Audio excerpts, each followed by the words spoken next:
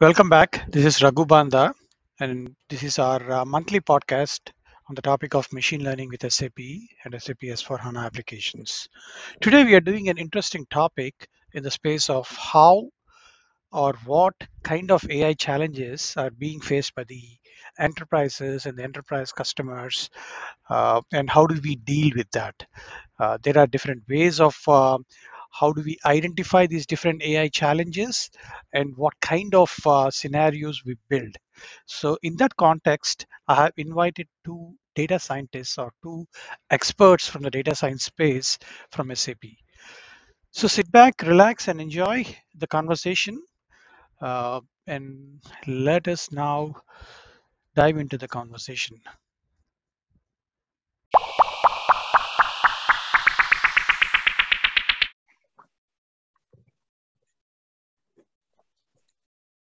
All right, welcome back. This is Raghu Banda, and today we have our podcast session 9 in season 2. And here today I have two SAP experts, and the topic today is AI challenges and building use cases in the enterprise space.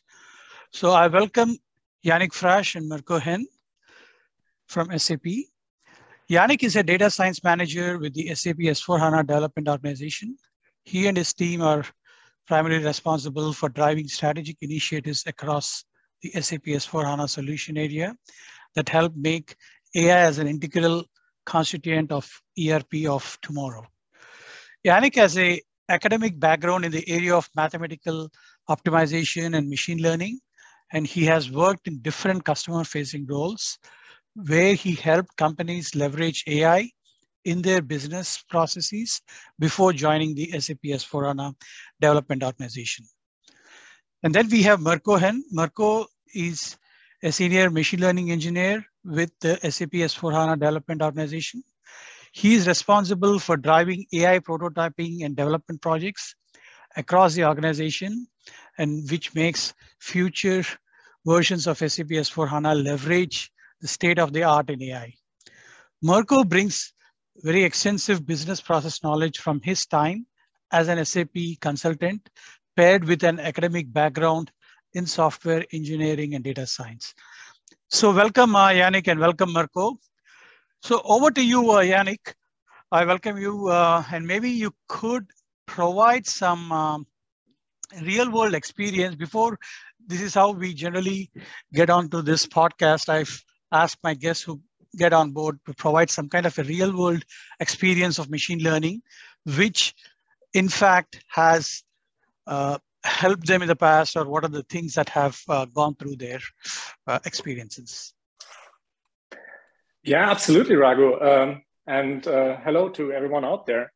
It's really a great pleasure to be here, and yeah, all excited about the topic of today. So since you asked about a real-world experience of machine learning, actually, if I carefully think about it, there are probably even dozens of application areas out there that not only I, but actually many of us use in our daily life.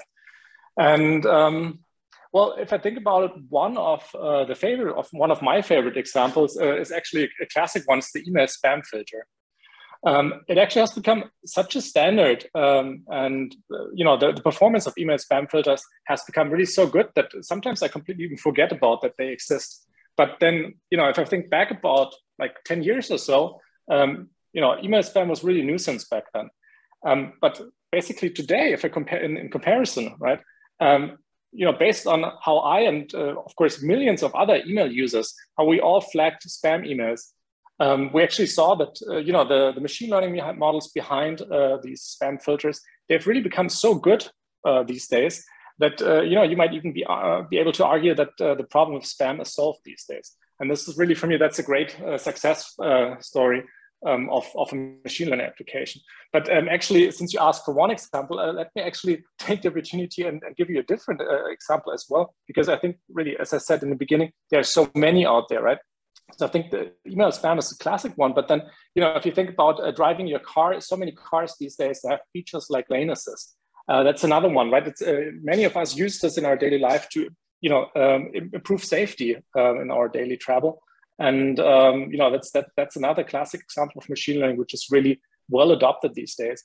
And well, even if I think more to my business life, for example, in the days before the pandemic, when I used to travel a lot, one thing I really liked is the invoice scanning feature of SAP Concur, where it could just take a picture of my invoice and then it automatically extracts the data of that invoice and makes it creates a receipt for it such that I can hand it in then later on. So really, there are so many examples out there, and really machine learning has made a tremendous impact already. And yeah, so it's really great that we have this podcast, you have this podcast, and we have the opportunity to talk more about this today. Thank you, Yannick. I think that's some great examples that you have quoted. Yeah, I keep forgetting that, yes, email filtering and email spam is one of those early day machine learning examples. And that's a great way to put it. Over to you, Mirko. Again, welcome to the podcast as well. Before we start on the meat of the conversation, maybe I think, could you also, I'm again putting the same question back to you as well. Could you also provide any real world experience of using machine learning, how things have changed for you using these, any kind of real world experience? Yeah, sure. And thanks a lot again also from my side, Raghu, for having us here.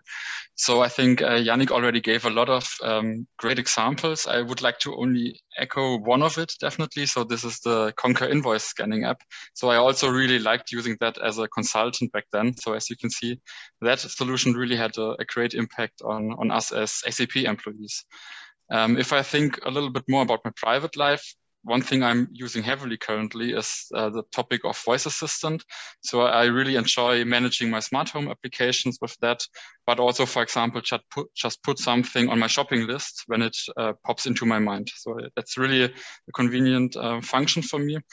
And yeah, I really also liked back then, I think a couple of years ago in our team, we worked on how actually we can bring such concepts to the enterprise domain. So in a digital assistant fashion. And yeah, I really enjoyed working on those topics. And I think that's exactly also one of our tasks, right? To really bring those innovation also into the enterprise domain. Thanks, Mirko. I think that was a great example as well. The voice assistant applications that we have, which we use in a daily life. Nowadays, it's become quite common for us that we use those kind of applications a lot. So maybe what we'll do, we'll take a quick pause or a quick break and then come back and get into our main meat of the conversation of today's topic.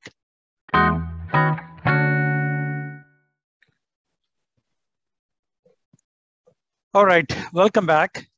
So now let us continue into the topic of our conversation and let us get into now that we are done with the introduction part, let us go into the main topic, the AI challenges, building the use cases in the enterprise space. So coming back to you, Yannick, maybe let me start with this question. What is the big motivation of using AI or artificial intelligence or machine learning in SAP S/4HANA? Maybe provide some thoughts around that. Yeah, well, this is actually a really great question to ask. It's always good to start with a question of why. Now, well, about the motivation of AI in S/4HANA. So typically, if you think a bit bigger about what is happening out there in the industry, well, there are currently at least two main themes, right, that are driving the industry.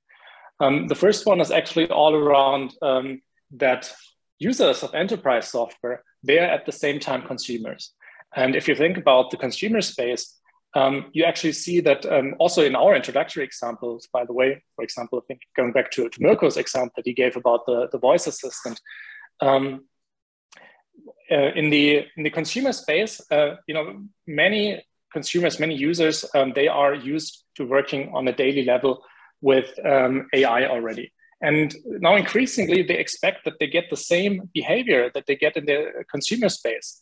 They expect that they also get this in the enterprise space. So in the end, they're looking out for, when they work with software, they're looking out for the same kind of features, for the same kind of smooth experience that they know from their life as a consumer, and they want to work with enterprise software. It just works in the same way. And this is one of the core themes, that is driving the enterprise world, and with that, of course, also S/4HANA and in general ERP solutions. The second aspect that I want to stress here, that I think is important to stress here, is that besides the whole topic of user interaction, there's more of also more fundamental issue, which is all about business models. So if you think about it, actually, what companies have become big in the past couple of years, you see a lot of companies, that actually have taken on AI at the core of their business model. So if you, for example, think about Spotify, right, that recommends, or suggests music to you in a personalized fashion. If you think about Uber, if you think about Netflix, if you think about all these, online shopping portals and so on, all of these, they have really AI at the core of their business model. And this is something, that incumbent enterprises, they observe, of course, and they also need to react to it, right? So if there's a newcomer, if there's a new kid on the block that has AI at the core of the business model, the incumbents, they need to react. And this is, when they also turn to their software vendors and, ask, what is it that you can support with? How can you help us reshape our business model? How can you make us transform our business model to such an AI-first business model? And again, this is another, I believe, a very crucial motivational factor that is driving the industry. Ultimately, if you think about where AI plays a role in companies, right, or in enterprise software, it's really ultimately it pays towards two of the most central goals that companies have. On one hand, driving efficiency gains, and on the other hand, increasing effectiveness. So in some sense, AI helps companies to do the same things as they did before, but do it a bit more efficiently. So it helps them save time, it helps them save resources, such as material scraps, it helps companies save costs. And so that's all on the efficiency side. But then at the same time, AI also helps them to increase effectiveness. And that means basically, that AI can also help companies do things that they haven't been able to do before, such as, for example, reaching new customer segments, that they weren't able to target before, or maybe even generating new offerings. So maybe something like individualized products, or reaching new levels of quality in the service offerings or in the products. So all of these are aspects that AI can help with, and this is increasingly being asked from customers. And this is really the strong suit of AI, and that's basically the motivation of what is driving us at SAP S/4HANA, where we strive towards with our software development. That's a nice way of putting it, Yannick. I think I like the way you've put it across how the enterprise customers expect the same kind of experience when they are dealing with, when the common man is dealing a lot with these consumer-related companies and the consumer-related applications that we have. So that was a wonderful introduction with the motivation of AI in S4, Yannick. So maybe let us dive a bit further into that. Can you explain or help explain our audience about the general challenges in building AI in the enterprise context? I know this is going to be a little or quite different from the consumer space. There are a lot more things that you need to take care of when we are dealing with enterprise space, since we also need to consider the consumers of our enterprises that are using this software and machine learning and AI. So there are a lot more things that we need to take care of. So maybe could you provide some thoughts around that, Yannick? Sure, absolutely, Raghu. Really, it's again really great question, because and you probably also gave part of the answer already, right? There is quite some difference if you think about enterprise software and compared to consumer software. So maybe one of the crucial aspects, or one of the central aspects, is actually, if you think about enterprise software, it always needs to serve an existing business process, right? So obviously, enterprises, they work these days already, right? They have existing processes in place, and this is something we need to take into account. Of course, these processes, they are evolving, but due to the complexity of these processes, they are not evolving as instantly as things are changing sometimes in the consumer space, right? So there's some really massive trends that are sometimes incredibly fast in the consumer space. And typically what we see in the enterprise world is that things tend to be a bit more slowly, also because of the complexity. And what this means for enterprise software is that, in the enterprise world, actually there happens a lot of customization to fine-tune software. So make the software, adapt the software to the exact needs of one company, of one enterprise. So even if you buy one product, typically you add a lot of let's say fine-tuning when you introduce the software in the company, so that really fits your processes. It really fits your purposes. And this is actually something that's quite a bit different from the consumer space, where you have even standardization of much higher degree.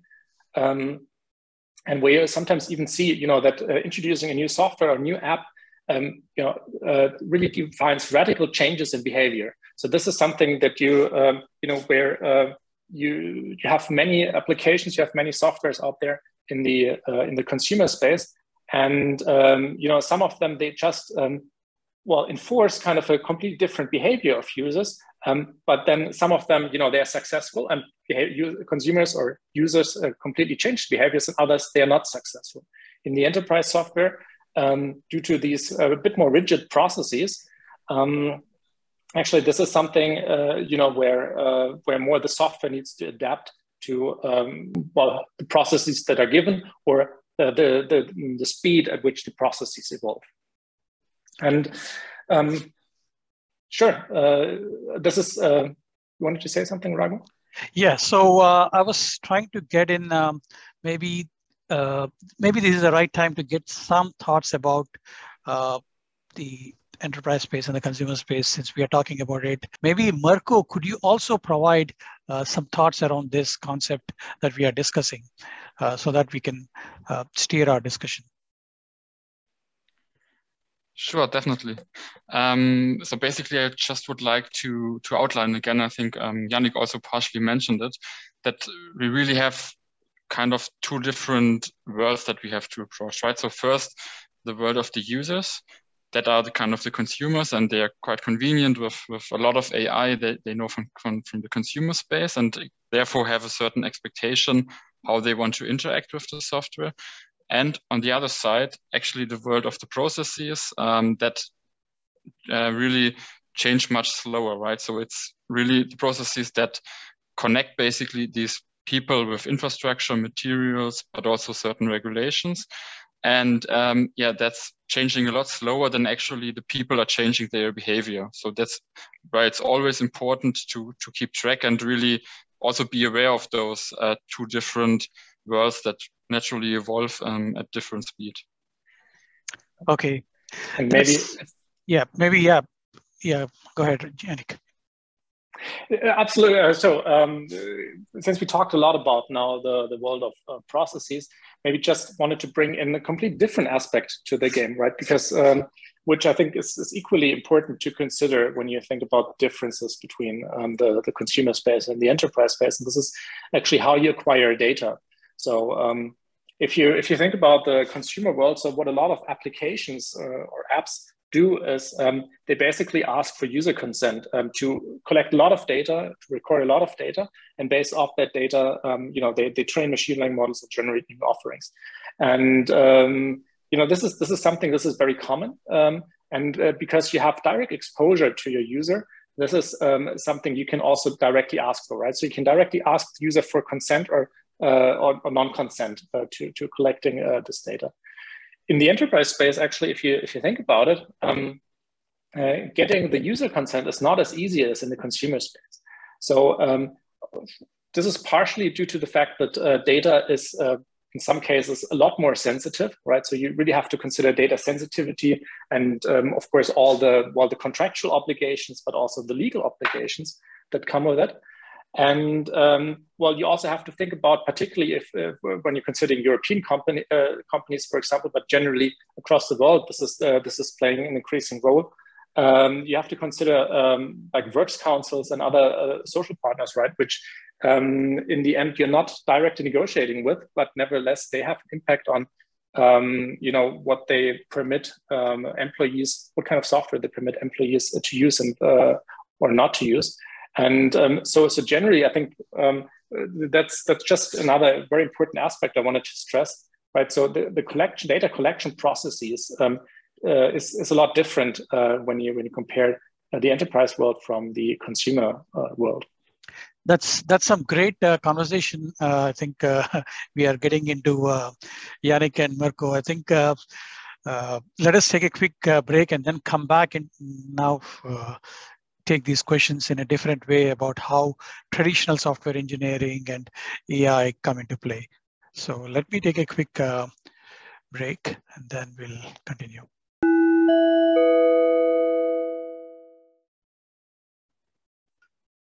Welcome back. So we are into the middle of our conversation, and we have been having some great conversation with our SAP guests, Mirko and Yannick. So coming back where we left off, Yannick, we were discussing about the enterprise space and the consumer space. Maybe let us try to get a bit more and explain the audience about the core differences between these traditional software engineering and AI, and can you shed some thoughts around the same? Yeah, absolutely. So, well, if you think about AI and AI software engineering, I mean, one very crucial aspect, and I think this probably most of your audience out there, you're all aware of that, right? So it's really that AI software engineering is all about data, right? It's super data centric. And this is something where I believe really the core difference lies between traditional software engineering and AI software engineering, or particularly machine learning based software engineering, because this basically means that even though, of course, also in traditional software engineering, you work in a highly iterative way, you even more so need to do this in the world of AI, because in the end, before you know, you can even start the first line of productive code, you need to have a look at productive customer data first, right? So you have this increased cycle where you need to acquire a productive customer data, investigate, you know, what is the relationship, what is behavior that you're observing in this data, and then, you know, make software engineering decisions based off that. So, for example, choosing different algorithms, right, based on what you observe in the data, doing a feature engineering possibly based on what you observe in the data, tuning parameters, whether you do it manually or whether you do it in an automated way based on what you observe in this data. But all of this, you know, is only possible after you had a look at productive customer data, or based off productive customer data. And this is really quite a bit different from digital software engineering, where a lot of the complexity lies in, let's say, finding the right rules and finding, let's say, the right well, algorithms, or writing the correct logic to solve a specific business problem in the right way. And in some sense, if you think about now the AI world, a lot of this complexity actually is shifted away from the design of the specific rules and the design of the actual program logic towards a data-centric approach, and how do you prepare data best? How do you wrangle data the best way such that you can make it fit into standardized algorithms that kind of create this coding, create this logic for you, and then essentially solve the business challenge that you have for you. So a lot about AI software engineering is that it's a lot more implicit if you compare it to traditional software engineering. Where again, traditional software engineering, you have this explicit way of you know, coding rules and writing up logic, and again, AI, it's about doing this in an implicit way, and you know, wrangling data, structuring data in the right way, such that you can make use of these super efficient machine learning libraries that are out there. Mm-hmm. Mm-hmm. I think I like the way you put the differences, explain the key differences, Yannick. I think that's a very well put out about the traditional software engineering and how data is the key in the AI world. So maybe now let me steer the discussion a bit into the use cases or the customer requirements or the use cases where how we can help the audience a bit more. So Marco, maybe could you help explain the audience what is the process that we follow in coming up with a good use case, or maybe how do you come up with a good use case in the first place? Yeah, definitely, Raghu.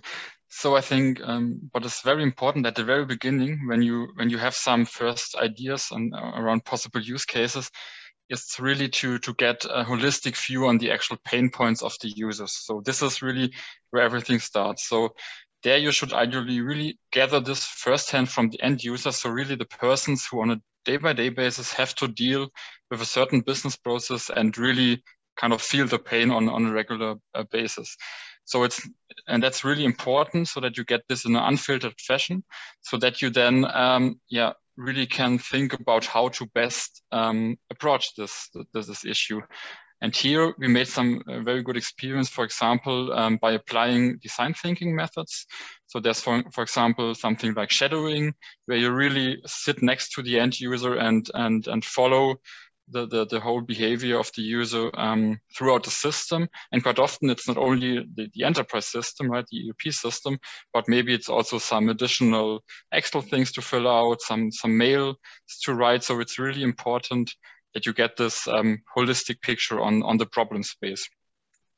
And as mentioned, and if you do this correctly, you really stay objective, right? So you don't think already about some potential solutions. So you just listen and understand the problem space. And what's important, that is not like, for example, you as an ML engineer, you already think about where you can bring in machine learning, and then you maybe unexpectedly you steer the conversation or the analysis into maybe a certain direction that doesn't really fit in the end. Because what's very important, and I think that's also something Yannick talked about, right? That machine learning in the end is quite hyped currently, so it has a lot of potential also. But in the end, it's one tool in the toolbox of a lot of possible solutions, right? So and sometimes it might be that a simple rule-based approach might already be a very good fit for your business problem. Yeah, so that's, in my opinion, the first important topic.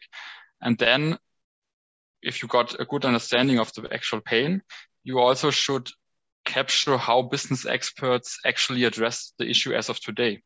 Because actually, pretty much for all business challenges that are there, right, there is already some kind of practical approach to deal with it, right?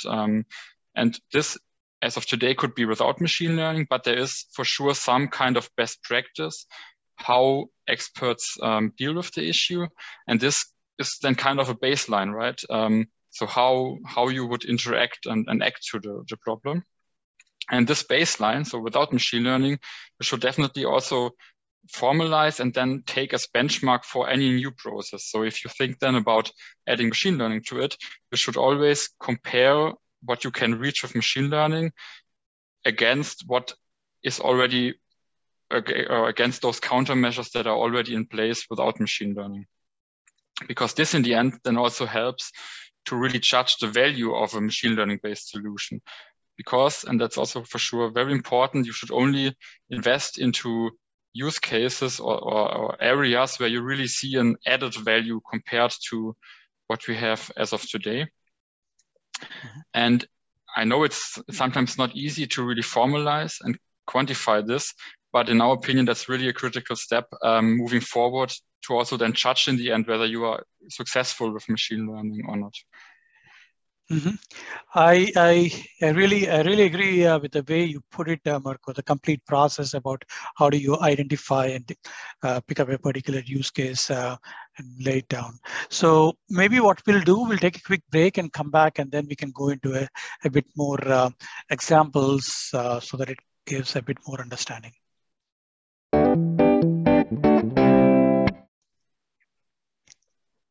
Okay, coming back to our conversation, Marco, maybe could you provide with an example so that we can best explain the process about what we have been talking about on picking up the use case? Sure. Let's, for example, think about delays in deliveries of physical goods. So I think that's something that's quite present nowadays. If you also order something in your private life, right, you will expect that there's sometimes really unexpected delays due to the COVID pandemic. And that's in the end, right, because we have a lot of stress in supply chains currently. And that's for sure something that is very unlikely. And in the end, as an end user, you really expect basically that the deliveries are on time, right? So really that the companies meet the expected delivery date. So from a company or enterprise perspective, those unexpected delays really may cause a drop in customer satisfaction. But in some areas, especially when it's a B2B area, you might even be faced with severe contract penalties, right? So that's really something you want to avoid. And that's why a supplier might ask, for example, us at SAP, right? Can we make use of machine learning to really get on top of these issues and know upfront if a shipment is at risk for delay, or so that we can prioritize potential countermeasures like ramping up or increasing the stock upfront, or searching for additional suppliers, for example. So this could be quite a valid use case, right? And then, so if you have something like that, right, first, as mentioned, first of all, you should really make sure that the scenario adds value and really quantify the expected business value.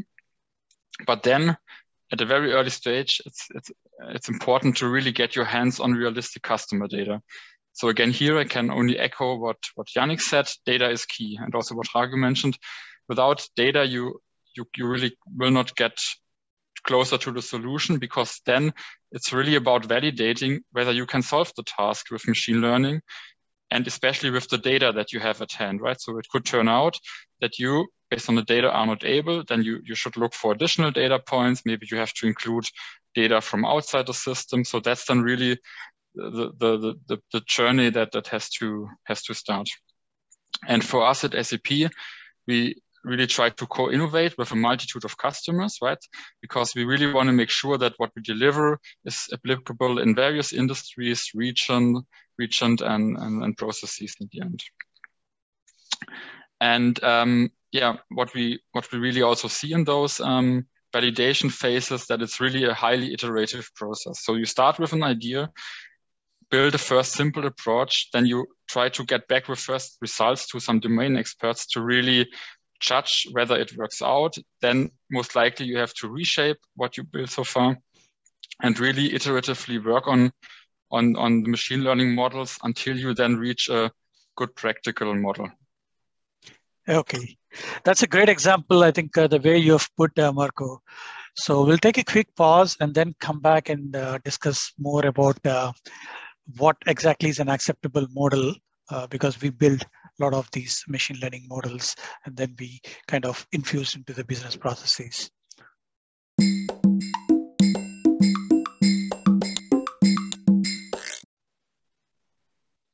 All right, welcome back. So that's a very interesting conversation we are going through.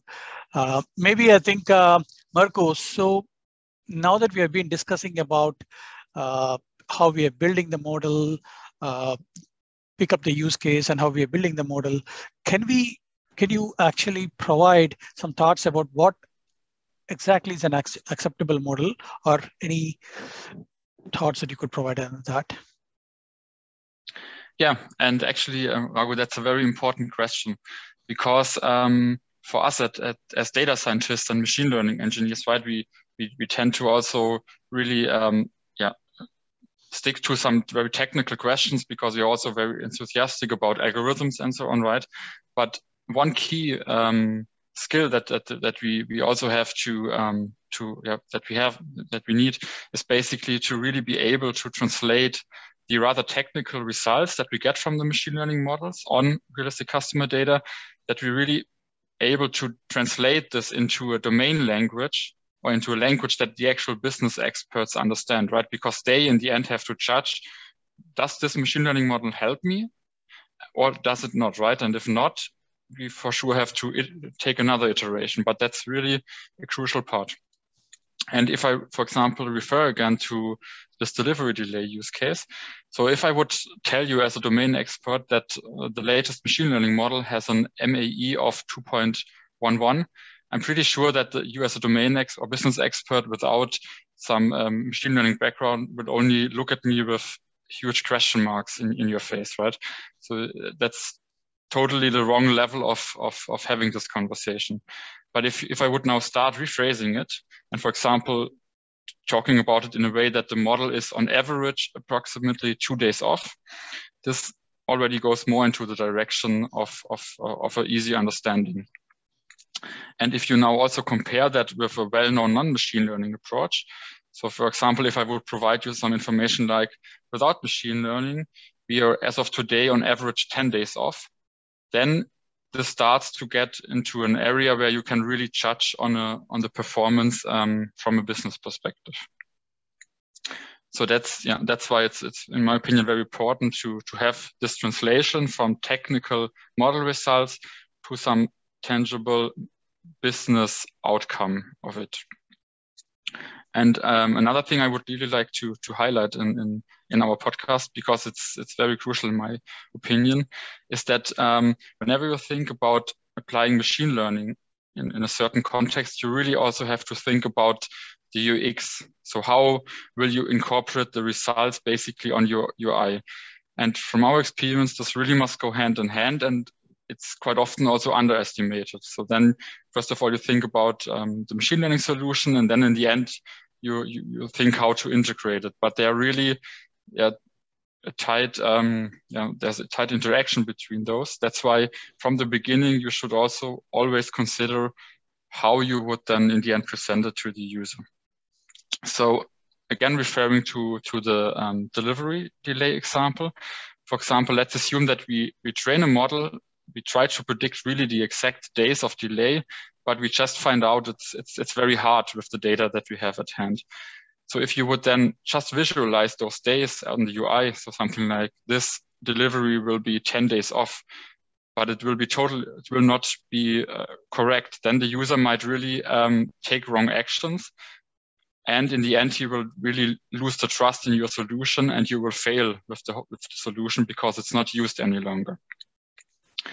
But maybe when you do your experiments, you find out, okay, I'm not able to predict the exact days, but my model is quite good in telling me whether a delivery will be too late or too early. So kind of a simpler task, but that we can really do with a certain confidence. And if you would now think it through, right, this would mean that on the UI, you would not present any longer any numbers, but you would rather have a high kind of a risk indication, right? Whether you have for certain deliveries, a high risk of a potential delay. And this could now really add value for the business expert, right? Because whenever he gets this high risk sign, then he really knows that he has to act on it. And on the other hand, you will also, it also means, right, that some not on time shipments you will not get. And that's for sure unfortunate, but hey, sometimes, the information is just not in the data, right? So it can happen, but in these cases, the human expert can still take their own assessment, but they are not confused with, for example, some wrong or misleading information that is provided by the machine learning algorithm. So, Marco, I like the way you put and how you got the user design aspect while building these machine learning models and building and coming up with these accepted models. That's a great way you've put it. Maybe I would also like to bring in Yannick at this point. Would you like to add some additional thoughts around this, Yannick? Yeah, sure. Well, so really would like to build on what you just said, Mirko. Right. So I think generally it's super critical to consider how a user in the end will consume a machine learning scenario, and I think it's super important to this really right from the start. And what this means, or what I mean by that, is actually that in enterprise machine learning, right? we really see now a trend to more of a simplified consumption that is happening that we need to take into consideration when we build scenarios. So what I mean by this is there's a tendency to emphasize machine learning scenarios that are really deeply integrated into business processes. So really a fundamental part of the design of the business process. So not just something to add on, but really fundamentally integrated. And that's the important aspect here. There's a tendency to build these scenarios, build these models in a way that they are, so to say, out of the box consumable. So really, right, let's say without having to run a big implementation project or without having to hire your own data scientists first, you can consume these machine learning models right there at the customer in your business process with a decent performance. And this is something that we currently observe, and where customers they increasingly expect that they directly get some benefits of machine learning right from the start, again, without having to run these implementation projects first. And so when you now ideate for possible use cases, and as Mirko put it, right, so typically this is the funnel approach, right? So you start with many ideas, but then only very few of these will actually make it into production. So when you ideate for these use cases, this is again an aspect that you have to take in mind. How will the scenario that I plan on building now, or that I'm ideating for, that I'm validating, how will it be exposed to my users in the end? How will they consume it? And then based off that, take certain decisions. So maybe take certain libraries that support this behavior, or take certain design decisions in the right way, such that again you can cater to these demands of customers. Sure. That's a very nice way of putting it, Yannick. So maybe over to you, Mirko. Do you want to provide any closing thoughts on this topic about creating these acceptable models in the context of these use cases? Yeah, sure. So I think, what we learned, right, it's very important at the beginning to focus on the problem space, to then really also assess all your ideas in kind of a funnel approach to identify the ones that really add value. Then you really have to get your hands on data. You have to think about how you can also easily enable that in an out-of-the-box fashion. And then basically you kind of leave the model to the world, and it really at the first time gets then really the productive data to produce some acceptable results, hopefully. And then you might think, right, now you're done. But actually, in our opinion, in our experience, right, that's only the starting point. So from then on, you really have to continuously monitor the model performance, and especially also continuously improve the solution, right? So it might be that certain data distribution changes. So it's really about constantly improving it, also retraining the model. And maybe one last sentence. So we also believe that the whole topic of AI ops, right? So really also the operational part is very essential in our opinion. That's a very great way of putting it, Mirko. Maybe I think we'll take a quick break, and then we'll come back and do some closing remarks from both of you.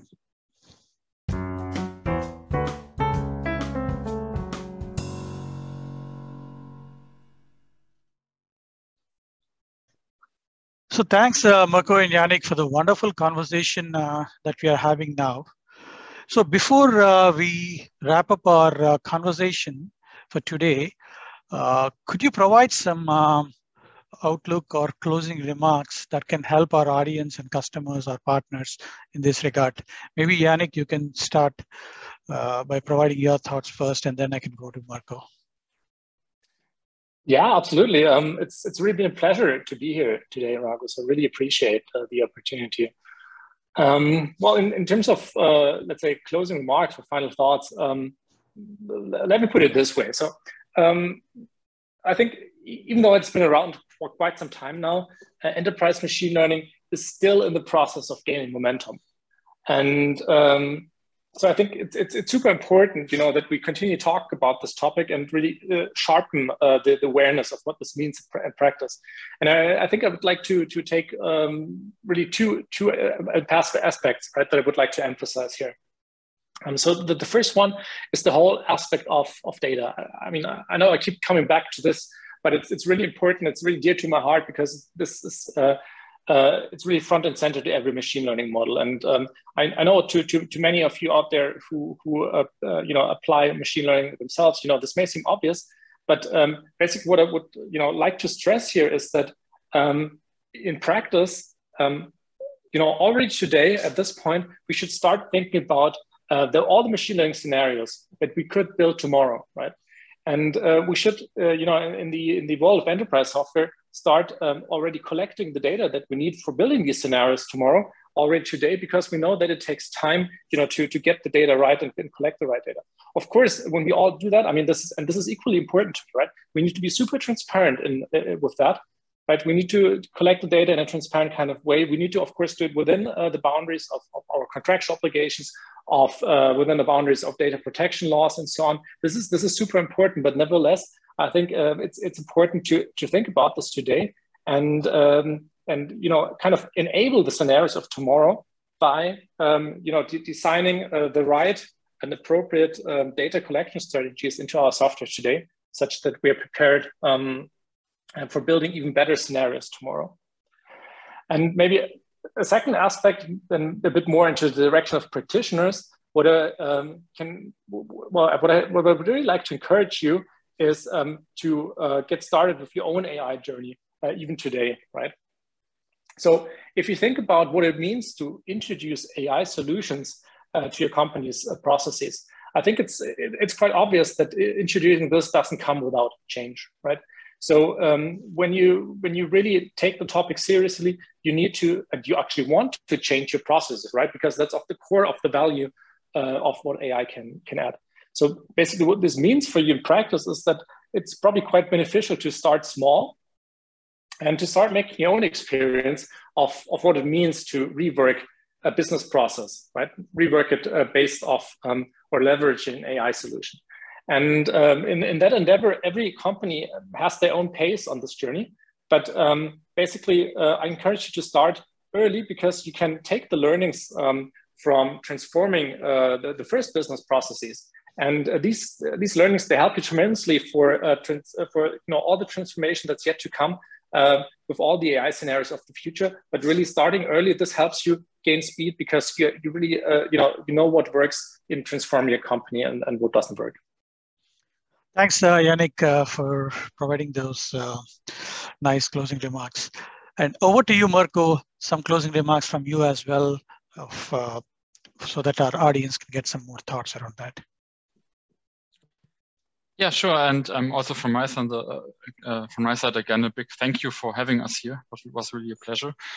So actually, I think was already a quite good summary from Yannick. So actually not much to add from my side. Maybe only one thing that, we as SAP for sure are very happy, right, to accompany our customers on their machine learning journey to improve their business processes in the end. And for that, we are also very happy to co-innovate also with our customers, right, to go on this journey together and in the end also drive our products forward together. Thank you. Thank you, Yannick, and thank you, Mirko. Thank you, Raghu. Thanks.